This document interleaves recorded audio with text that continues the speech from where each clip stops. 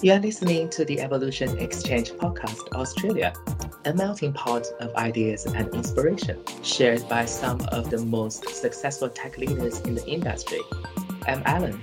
I help connect business with tech talent. And today, I'm your host. Hello, everyone. Welcome to another podcast from Evolution Exchange. Today, we have a beautiful panel here. James, Kevin, Pretty, and VG. So today, we're going to discuss about creating a high-performance teams. Before we go that, let's start introduction. Maybe let's start from Pretty. Can you introduce yourself to the audience, please? Thanks, Alan. Hi, everyone. I am Preeti. I am the engineering team lead at Iris. So Iris is a financial services company. We offer a whole array of software, which predominantly focuses in the financial services industry, such as investments, trade, market data, wealth, etc. So so far I've been managing two squads at Iris, and my background is actually delivery / Scrum Master. So I've worked at a few organizations managing web development teams, backend teams, technology teams, leading teams to various initiatives around website redesigning through to SAP enhancements. So that's a bit about me. Thank you so much for coming. Maybe next one will be Kevin. Can you introduce yourself to the panel, please? Sure. Thanks, Alan. Hey, everyone. So as Alan said, I'm Kevin. I'm from Scand. So what Scand does is we are working on digitalizing the building lifecycle process. With a building, there's a fairly long process whereby you go from the surveying to the architecture to the building to the management of the building or bridge or asset to make sure everything goes well. Right now, there's a lot of different fragmented tools, and a very big issue is the delivery of the data and collaboration on the data. So what Scand is trying to do is to essentially bring everything to one place. So all of your data can exist in one place. You can collaborate on it. You can visualize it. And yeah, that's kind of roughly what Scand does.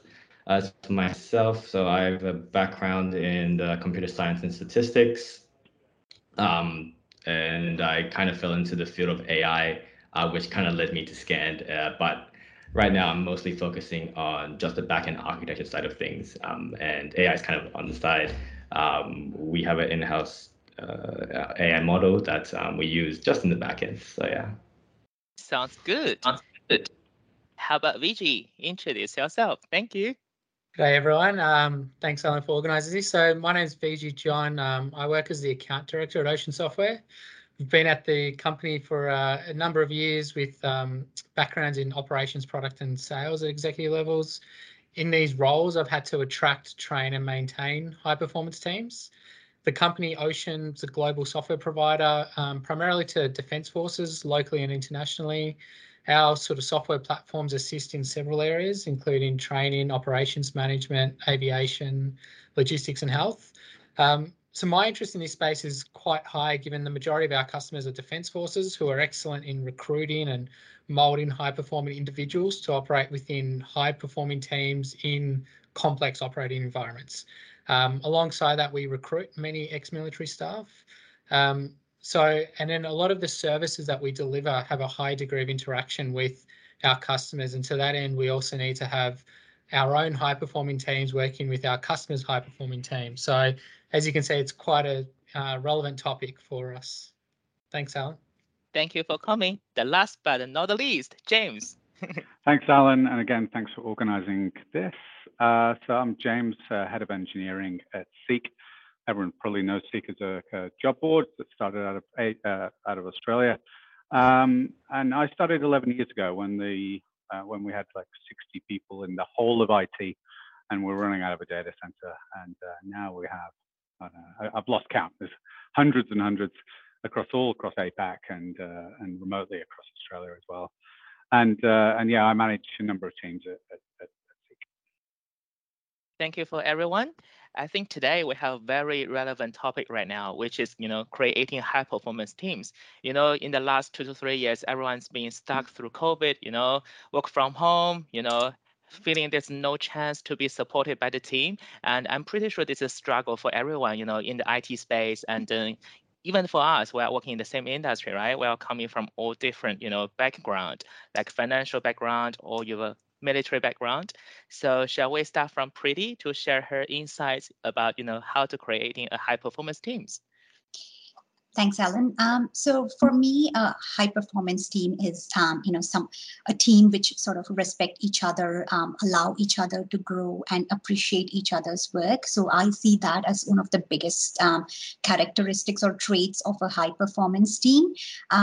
And I think emotionally supporting each other, especially we are all working virtually. We've gone through some tough times of late, with COVID and all that. And I think this is the time where there's, it's been challenging for a lot of us. We're constantly on Zoom calls. And I think this is where, we've seen an increase in that virtual support or emotional support.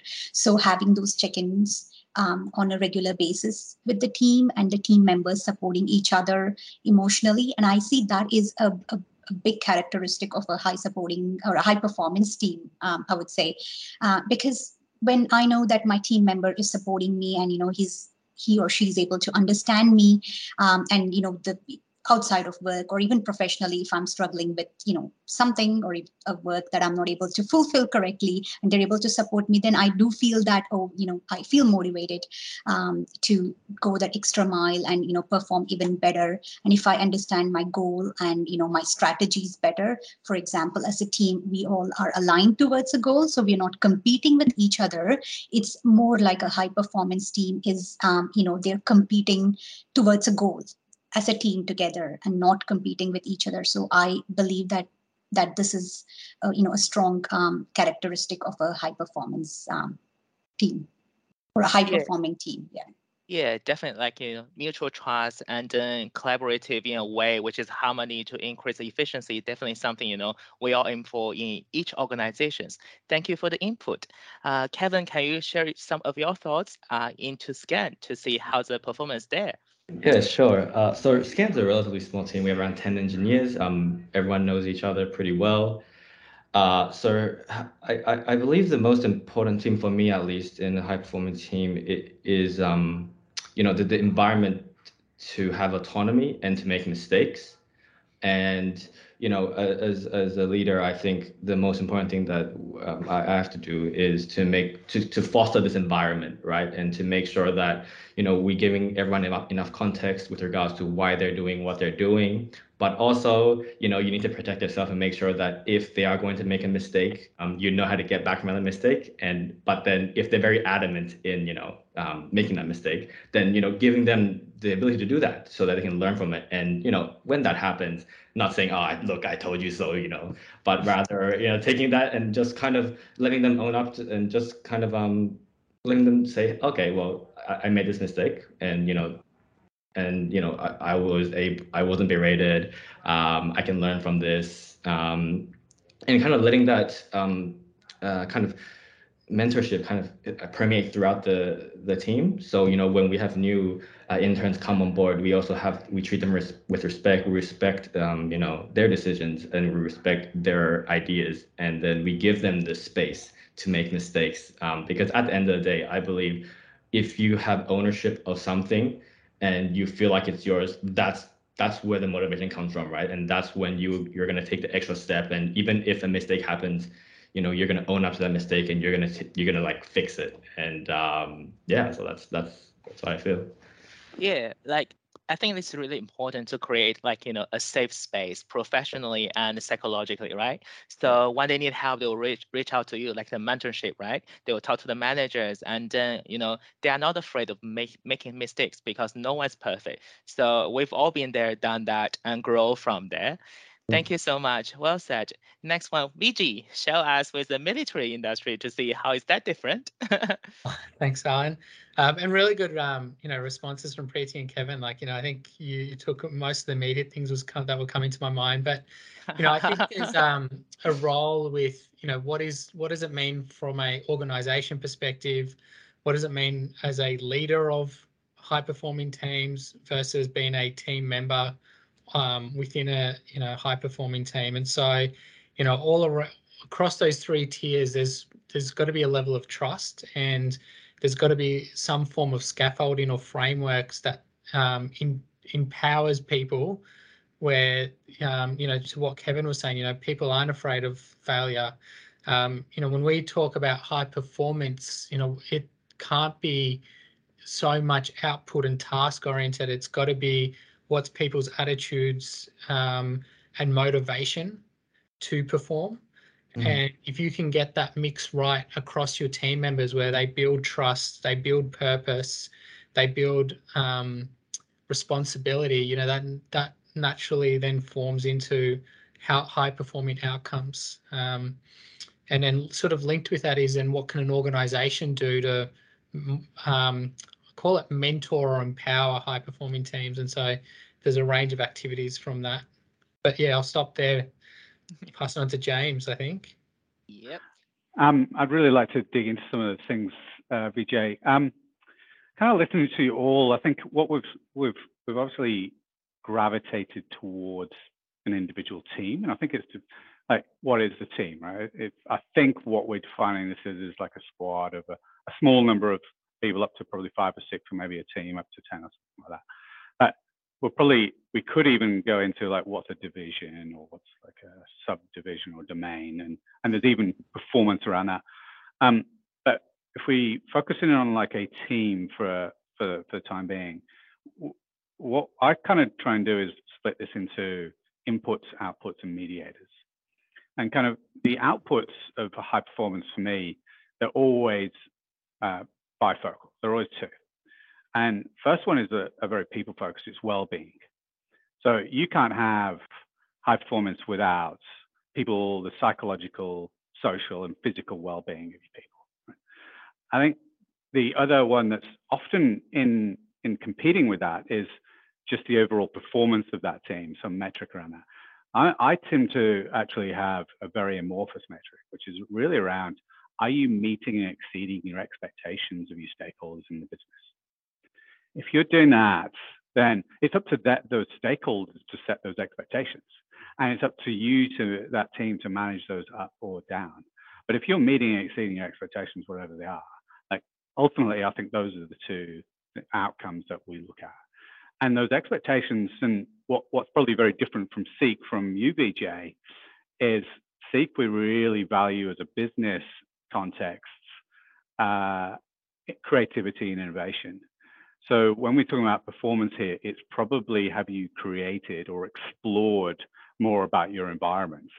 Whereas I would suspect from a military perspective, there's probably more of a positive reinforcement. There's probably a negative reinforcement here. And there's probably a direction towards execution. And they're often in conflict, those two things, whether you're executing and focusing on that, or you're focusing upon creativity and innovation. So I wouldn't mind us talking about kind of some of those things. I think what we've heard a lot today is the inputs to those things, kind of decision making, quality decision making. Is it constructive? Is it even, you've got conflict, and you're managing that conflict in your team, psychological safety. And then the big three for us is kind of the autonomy, relatedness, purpose, and mastery as well. I think we've all heard of that. Daniel Pink made it very famous, but obviously in the creative spaces, that those kind of inputs really drive those creative performance outcomes. So yeah, so that's how we think at high performing teams, or inputs and outputs as Seek. Thank you for everyone. That's very insightful, like coming from different industries, like people in different positions sharing the same, common interest in this. How is the definition about creating a high performance teams? And then I think, we can do the little discussion right now here, because I know everyone has a big question about, the challenges, the struggles right now, want to share with the panel. So this is a totally free, casual conversation right now. Anyone feel free to jump in, and we can make the brainstorm going. Well, I think I was actually interested in what Kevin said just before we came online. He was saying like he was interested in scaling, and that's something I've been a part of at Seek. With scale from a small number, but actually I'm interested in that as well. I'm interested in like looking at multiple teams and the and the problems of scale are necessarily just the problems of an individual team. And what I mean by that might be mobility. So an individual team, a performance, it might not be mobility to all people mobility. But when you look across multiple teams or your division or your domain, team mobility is a real aspect of high performance. So I wouldn't mind kind of maybe pulling apart, Kevin, what you think your challenges are with scaling right now. So just to clarify, so when you say team mobility, do you mean different people being able to freely move into different projects that they're interested in, or? Yeah, what I was trying to do was I was trying to separate out the conversation from like just focus on one team. Yeah. Like a group of 6 to 10 where mobility is not really that much of a concern. So when you start scaling, actually shifting people to where it's most important does become really important, right? And that's a performance at scale. So I was just using that as an example to call out the different aspects of high performance when you scale. So I'm really interested about the things that you're seeing. Yeah. So I think at the end of the day, it really, the most important thing is to understand the individual, right? So to understand where their strengths and where their weaknesses lie. And I'm sure kind of everyone knows that there's this aspect of this, but I want to touch a bit on the software side of things, because I feel that's a part that has really been helping us. So at Scand, we have a very, I want to say, kind of like also almost an OCD level of like engineering cleanliness.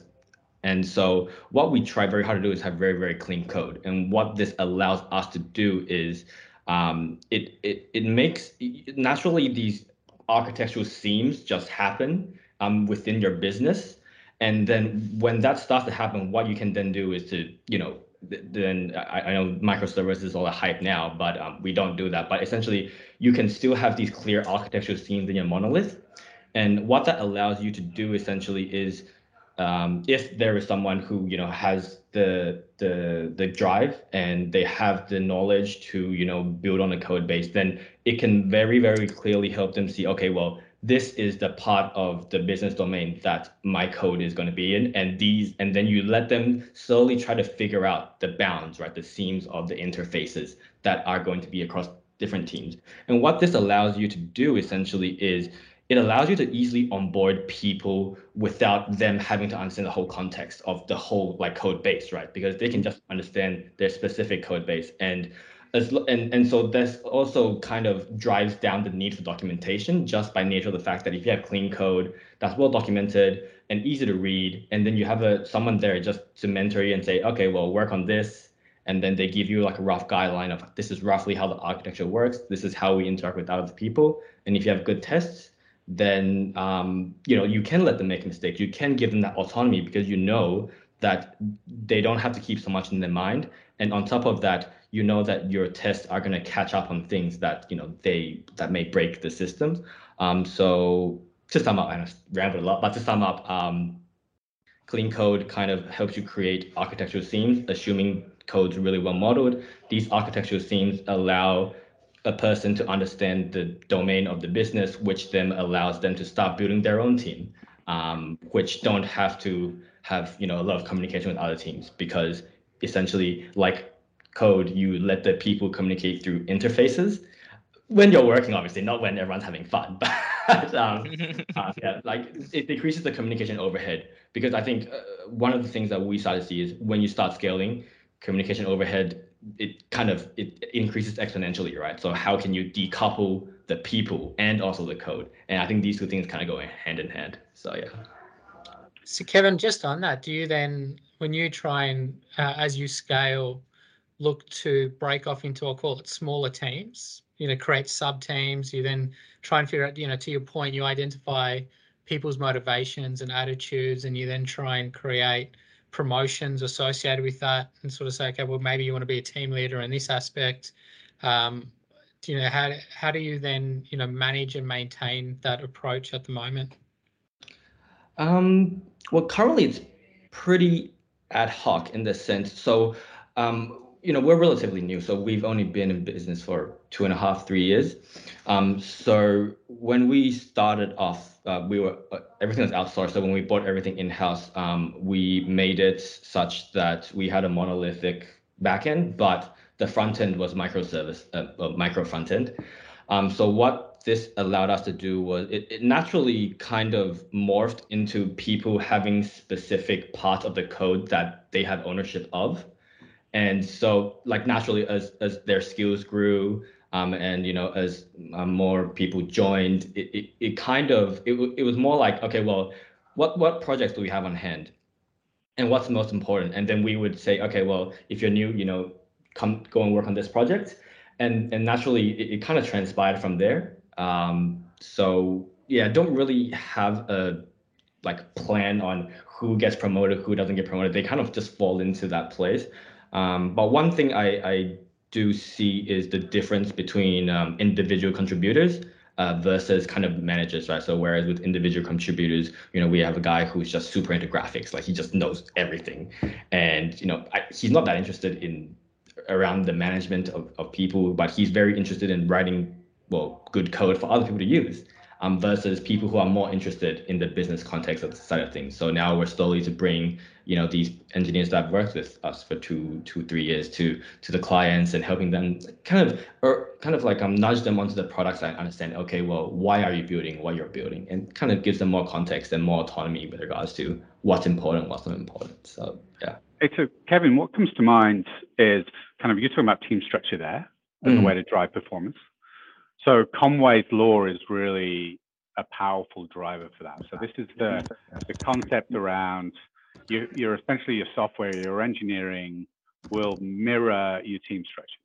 Yeah. There's this concept of like reverse Conway's law, whereby you can start with your team structure, and over time your code will essentially be structured in that way, right? So you could look at your problem space. And this is what we do. We look at like jobs to be done. So we understand and we draw together or bring together and cluster. I think we might have lost James there. Oh, what? You still got me? Yeah. Yeah. Welcome back. Sorry. So you cluster problems together for customer problems. You go, I'm going to invest a team in that, or a small team. And what will happen over time is essentially that team will create the structures, the engineering structures that map to the team structure. It's not the other way around. It's not the team structure maps to your hierarchy, or your domains that you set up within the architectural domains that you set up in your monolith. It's actually the monolith is mapped to and modeled around your team structure. And so what you might want to do is look at your problem domain first, your customers, and then map your teams to that. And essentially over time, what will happen is that structure of your teams will coalesce. And what you'll find is you'll have much more cohesion and much less coupling in your architecture, because your teams operate that way as well, and because they're focused on long-running problems. Oh, yeah. That's very insightful. Thank you. Yeah, I noticed we do something similar in our engineering squads. Sort of that design-led thinking where you focus on the customer, what the customer's trying to achieve, and then from that try and solve what's the best way to solve that problem, and who's got the right skill sets and team structures and team dynamics to make that occur and make that happen. Sorry, Preeti, you were about to say something? So just on that, I had something very interesting to note. So at Iris, we don't have a team structure. In other words, we don't have a published, a document or anything as such, which actually says, these are the different, teams. This is the wealth team or the trading team. It's for a purpose, because we want to move away from that hierarchy as much as possible, but we want to keep the structure flat. In other words, everyone is, you can reach out to our CEO. So we have a CEO Slack channel where you can, if you have a question to our CEO, you can actually post it over there. And the same with the teams. We have pretty, open communication, very, very open communication. So we use Slack a lot for all our messaging. And believe it or not, I think I haven't checked my emails in a a couple of days now. So very, very less reliance on emails and more reliance on, like that real-time response through Slack. So that's something that we have implemented at Iris, which is quite handy because when we talk about teams, high performance teams, and being able to drive that, meet that customer expectations that James, you mentioned, like are you meeting the stakeholder expectation? So sometimes having that close relationship with our, client facing individual or a team member and being able to get that response real time really, really helps us in making decisions which align to our, strategic or towards our stakeholder goals. So that I think enables us to meet some of our expectations in a quicker or speed to market. So that's something we've done with our teams. Everyone communicates on Slack. Everyone's usually got a Slack app and Slack on their desktop. So yeah, very less emails. So you're saying you don't have like an org structure, like or a long running one. So does that mean you have like initiative teams, you have project teams that you spin up? So what we have is product teams, more focused on the product. So whatever, for example, we have Xplan. So they are more towards the teams are set up based on a product rather long than running. They are long running. They are long running. But having said that, we discussed about team mobility. So individuals or members in the team do have the ability to move to different squads. Based on, say, initiative, based on their interests. For example, we've had a team member move to a platform engineering team because they wanted to explore their interest in, say, DevOps or platform engineering. So that's what we have. We do have the mobility within the squads to move around, to explore their interest or to do a certain initiative that they are quite keen to do. So I'm interested in, like I called out like a couple of the outcomes, like well-being, performance. Like, what does everyone else think? What's the definition, not from an input perspective, but an output perspective? It's like, hey, if you're in an interview, like define what a high performing team, what's the output of a high performing team? What will be that at Iris? So the main output that we focus on is James meeting our goals. So we have something called winning steps that we have defined, and every individual at Iris has the same winning steps. So everyone, be it the engineering team lead, be it the client manager, product owner, BA, or an engineer. So all of us have the same winning steps, and we have these winning steps are defined up until 2025. So the way we say high performance team or outcomes, we measure outcomes is how are we contributing to these winning steps as a team, and having that. I think what has really helped us is having that, we have like say 10 or 15 winning steps, for example, and having those common winning steps, amongst all of us. So all of us are working towards these same winning steps, which really helps us in, our focus, and also the team understands, okay, these are the winning steps that they are working towards, and these are the initiatives that we are doing, which will contribute to, say, winning step number 1, winning step number 2. So that's how we measure outcomes. And not only that, I think the other important aspect, I know we've all discussed this, we've touched this topic quite a bit, psychological safety. I think having the freedom to express, having the space and feeling safe to express their opinion. I think that's something that we value a lot as well at Iris, and that's probably why we have an open communication channel where anyone can post in any Slack channel, and if they have any questions, they can actually ask the CEO directly. So it's quite interesting. Just to add on what Preeti was saying, one thing that sort of resonates with me is sort of, there's often a distinction between strategy versus execution and implementation. And where we've found the greatest success is, making sure that everyone understands internally what the strategy is, the reasons why, and ensuring that when we do define teams and create teams, that the teams have a definition of a common purpose, and they have their own objectives that sort of align back to the strategy, which gives the team an identity. And then through that identity, they then come up with their own plans around goals that align with those objectives. And then this supports them given sort of meaningfulness and responsibility to perform. And then I guess what we've noticed psychologically is then sort of a team efficacy. So where our teams believe they can succeed, and when they believe they can succeed, that then builds cohesion, trust, management of expectations. And we've found that to be quite empowering, just watching how they sort of figure things out, build up values together that align with the company's values, define social contracts around how they interact and operate. And that way, when you add someone new into that mix, it's someone that then can easily onboard with the team or not. And you can quickly identify those sorts of strengths and weaknesses, and the team then sort of figures out how best to support, I'll call it, newcomers into the team, but also if it needs to, split or merge with other teams, depending on whatever projects or initiatives we're running with customers. We found that sort of social contract to be really important.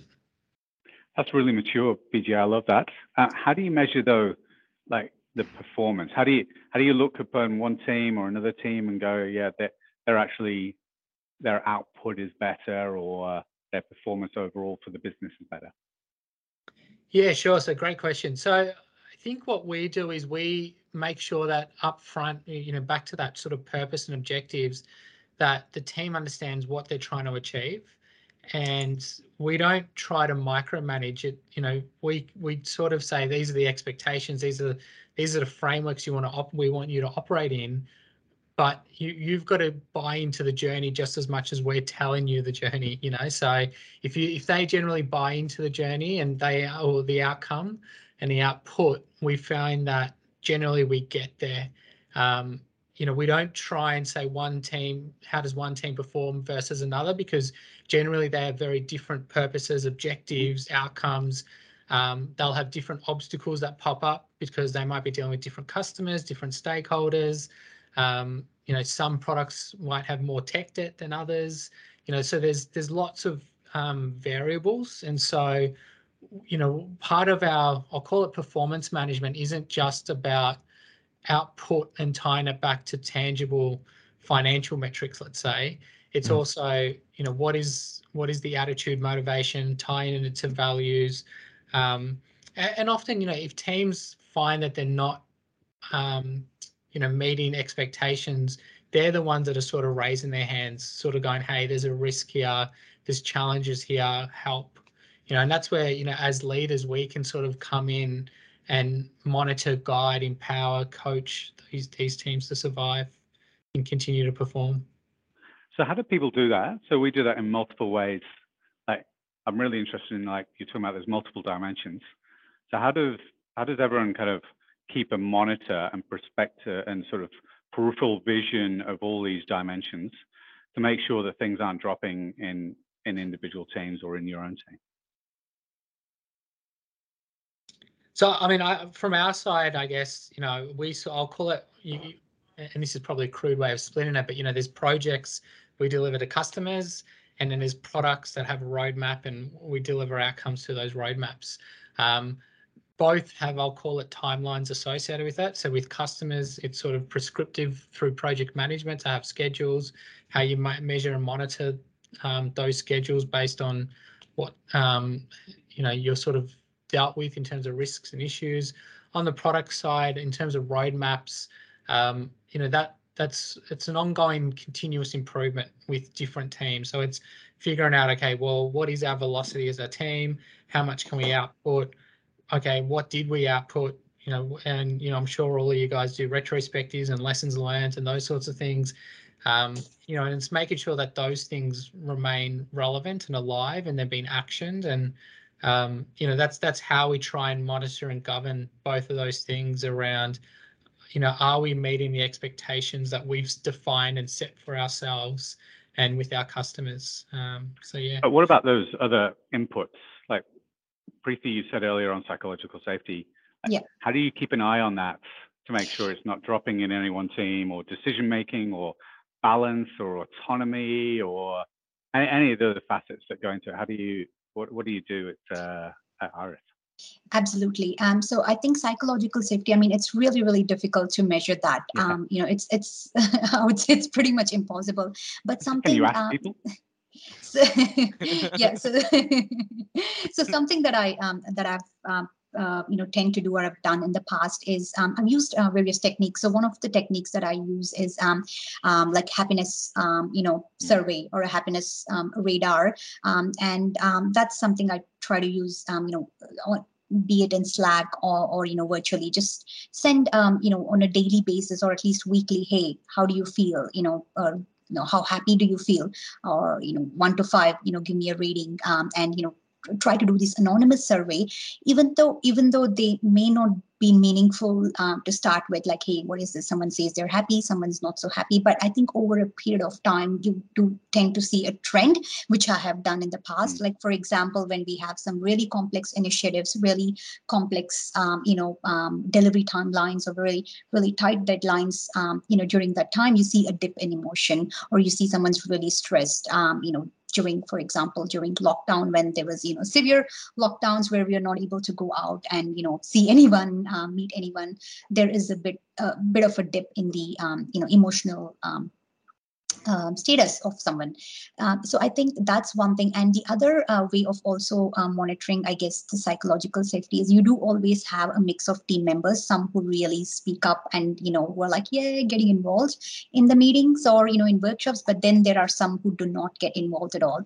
And I think what I tend to do is I try to, motivate them to get involved, or, one way of also getting more team members involved in a conversation is things that we do. For example, at Iris is every week we take turns within the squad to run the stand-up. So everyone gets opportunity to run the stand-up, and just before the stand-up, we have something called photo of the day. So you share a photo, and it could even be something physical. They can share something like their desk that they're working from, or their home space, or anything like that, and we do that, just trying to encourage everyone to get involved in that conversation, talk a little bit about it, and you get different photos every day. Someone shares their recipes, or they cooked something for dinner night before, they share a photo of that.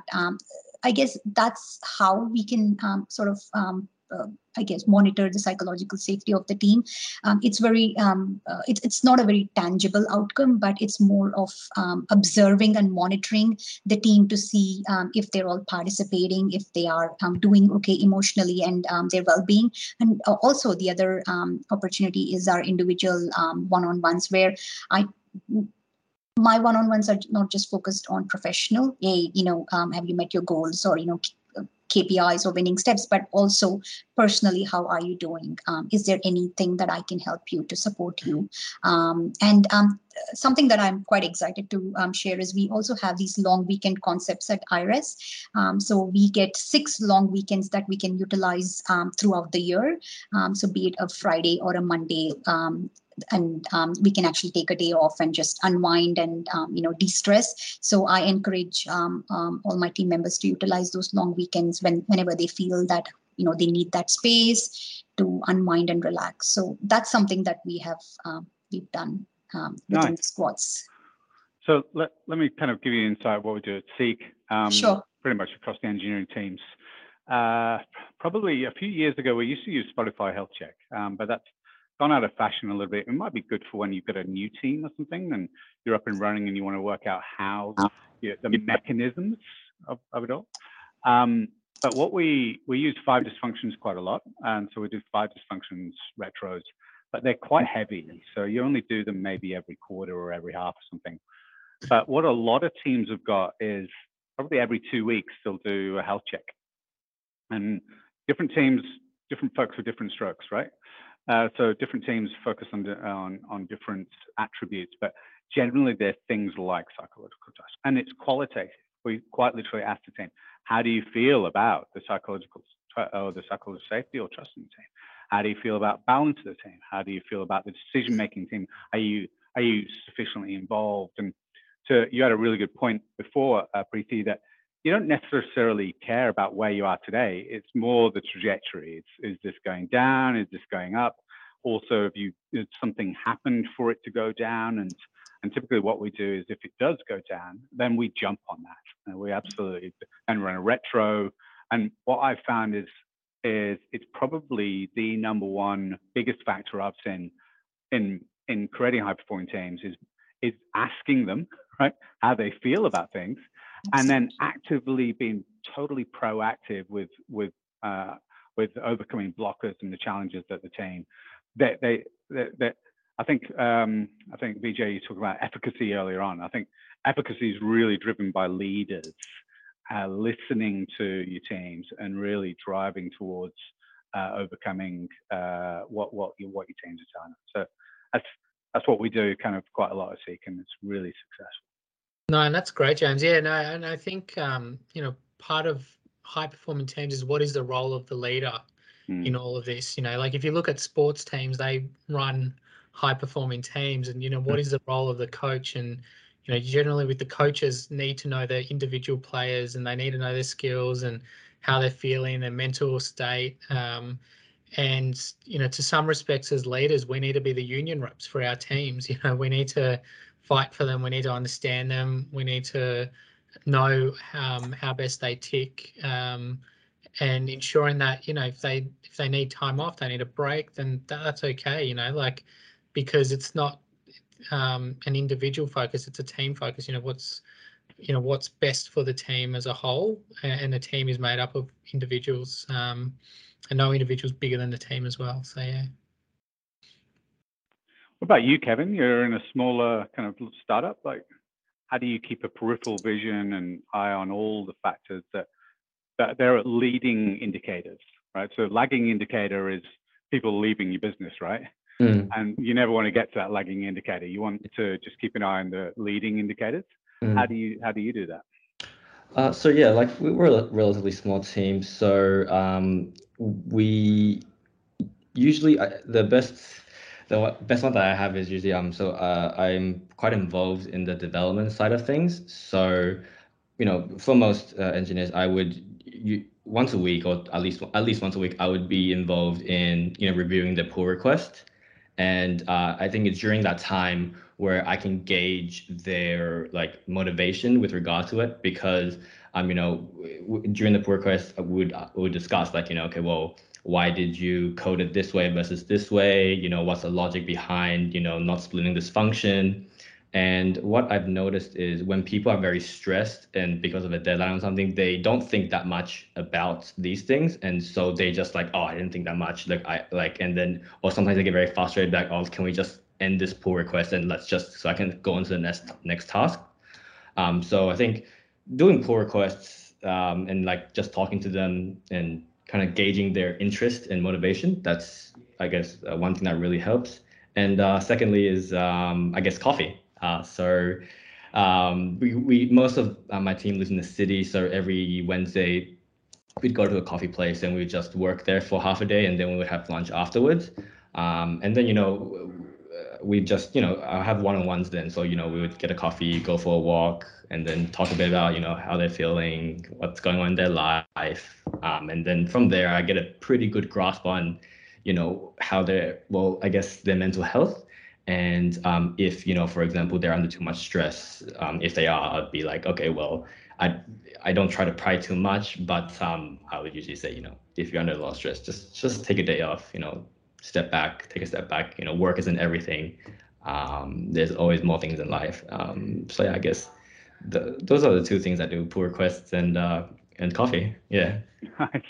It's interesting, Vijay, saying the interaction between a team concept and an individual concept. Right? I really kind of love. We often get them mixed up. But I think what you're talking about there, Kevin, and there's a technique I've used a lot, is it comes from something called the job description model, right?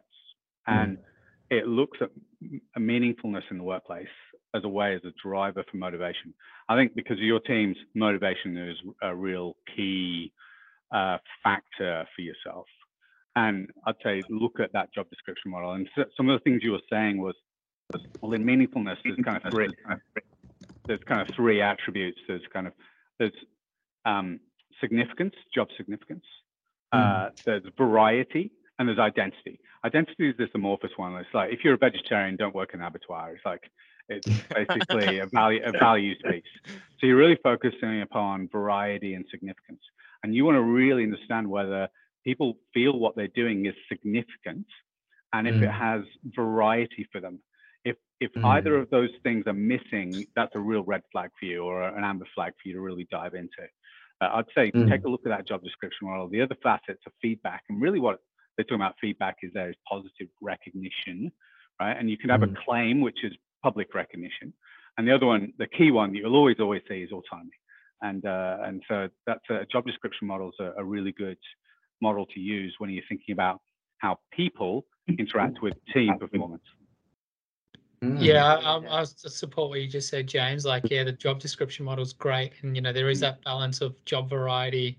You don't want to give people too much variety, otherwise they drown in too much. But there's a balance. But yeah, you're definitely right. You need to cater all about what your job design looks like to make sure that people remain motivated and satisfied. Just a question out of curiosity, because we've been talking about psychological health.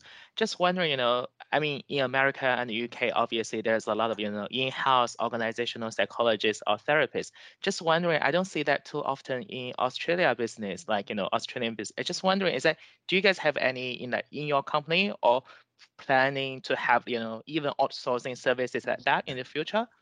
Just to increase the team efficiencies and try to build creativity as well. Yeah, so we've definitely focused on that the last couple of years. Not so much hiring a psychologist, but getting external consultancies that specialize in wellness programs and looking at sort of health and lifestyle and sort of recognizing there is stuff outside of people's job life, which is personal life. And if people are happy in their personal life, they're going to be, hopefully happy in their work life as well, or come with the right mindset and be refreshed. So we've definitely invested in that as a company and seeing good outcomes. And that's, led to lots of also social interactions whilst we're in lockdowns or in person now that we can meet in person more. But I think the other thing that comes back to that is also just strong human resource support. So I sort of touched on this, what is the role of an organization to define and set up people for success as well. And I think having good human resource capability sort of to support and empower the right culture and, making sure that values are right across the organization, assist with then also listening, being an outsider, sort of coming in and going, how are things going out, so it's not just constantly relying on your manager. And yeah, I think that generally promotes more happiness overall as well. And that then supports the attraction, training and retention model that is quite important with HR. Mm-hmm. That's really interesting. So you started with psychological safety there, but BJ, you kind of went to well-being programs, which I think you're right, HR are probably much more comfortable in, right? And they probably have a lot more experience in. And I think also that maybe there has just been a trend towards that more recently, especially with the advent of COVID. I feel psychological safety is more intimate, and probably then why HR hasn't been involved in that or hired kind of people to drive psychological safety. It's probably more something that your line manager or that the team leader is the one. So I feel that there's been a lot of education about psychological safety in my organization and pretty much the industry as well. Google kind of really kicked this off 10 years ago with Rework.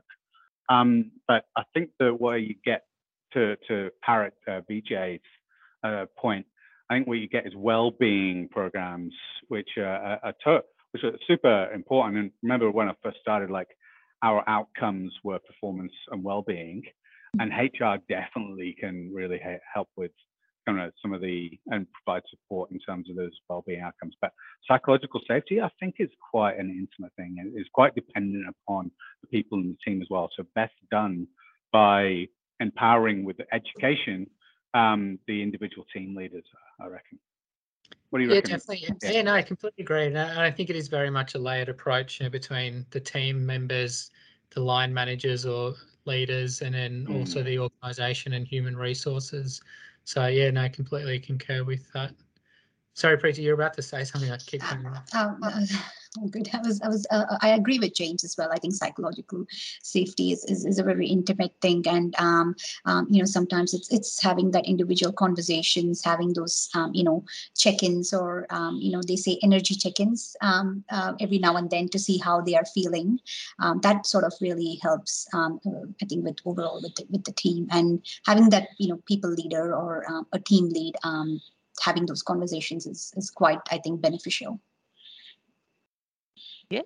Thank you so much, guys. I didn't know the time went so fast. It's nearly the end of the podcast. I really enjoyed the conversation, being honest. Like, I know we have the certain set topics and questions, but as the conversation goes, we went somewhere else. But I think at the end of the day, it was all good, inquisitive, insightful, and then sharing the ideas and then struggles with the team in the tech space. Such a pleasure to have you guys on board. Thank you so much again, and definitely we're looking forward to more interesting conversation in the future as well.